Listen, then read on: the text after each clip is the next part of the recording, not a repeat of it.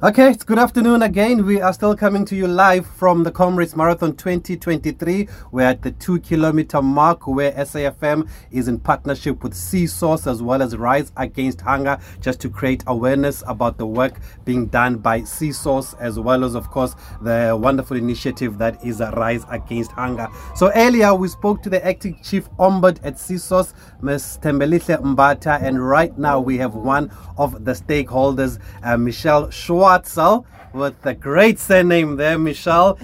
She's going to tell us about just being in partnership with CSOS. Michelle is an estate manager at Westwood Estate. But I have to ask, firstly, good afternoon and thanks for joining us on SAFM. Hi guys, thanks for having us. The first question is there any relation to Charles Schwartzel? Not yet. Maybe in the future he'll be my husband, who knows. Okay, that's a good one. We'll put that into the universe. Then Michelle Schwartzel is here with us. Can you just tell us firstly about who you represent? You're an estate manager and where you're from? Sure. So I work as an estate manager for Westwood Estate, which is in Westville, Durban. And yeah, I run the estate. It's got 320 apartments. So it's quite a big one. It's got 3 separate body corporates. Yeah, big sized estate, lots to do. Yes, and you've now registered with CSOS. Why is it important, or was it important to register with CSOS? Well, firstly because legislation has changed. So there's a lot that's come into law that assists tenants as well as owners.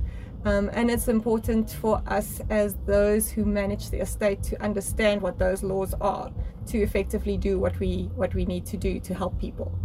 And then with partnering with CSOS, what kind of issues then do you deal with? What can they assist you with? So CSOS assists us in the sense of, for instance, if there's a fine that's issued, to find out if that fine was justified. For instance, if you cannot just issue somebody an unlimited amount, so you can't issue them a 10,000 rand fine for parking in the wrong place. A silly instance, but you do get trustees as well as owners who quite insist in taking a harsh point of action when it's not always needed. So they actually set out a framework of how it should run. It should obviously be a warning first and second warning, depending on what the transgression is. There is stuff that you can get fined for immediately, but yeah, they assist us with that kind of stuff. And then also disputes between owners and tenants, as well as tenants and owners with body corporates. So there's quite a bit that they are responsible for, and they do help a lot.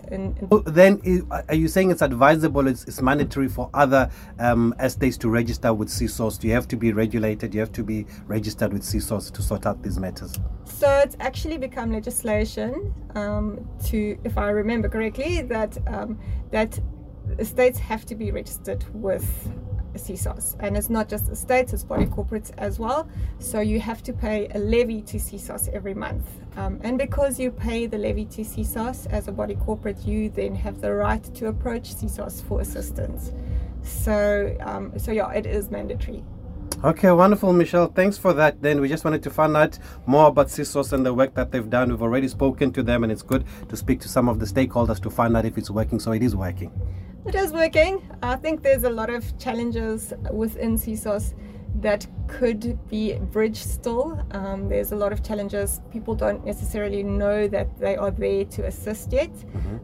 They can do a lot in terms of training trustees, training owners, and being available to a point where it's easy for people to access them. Where at the moment, if you've never heard of CSOS before, you just don't know. Yes. So I think they still have quite a few challenges ahead of them, but they are definitely working on it.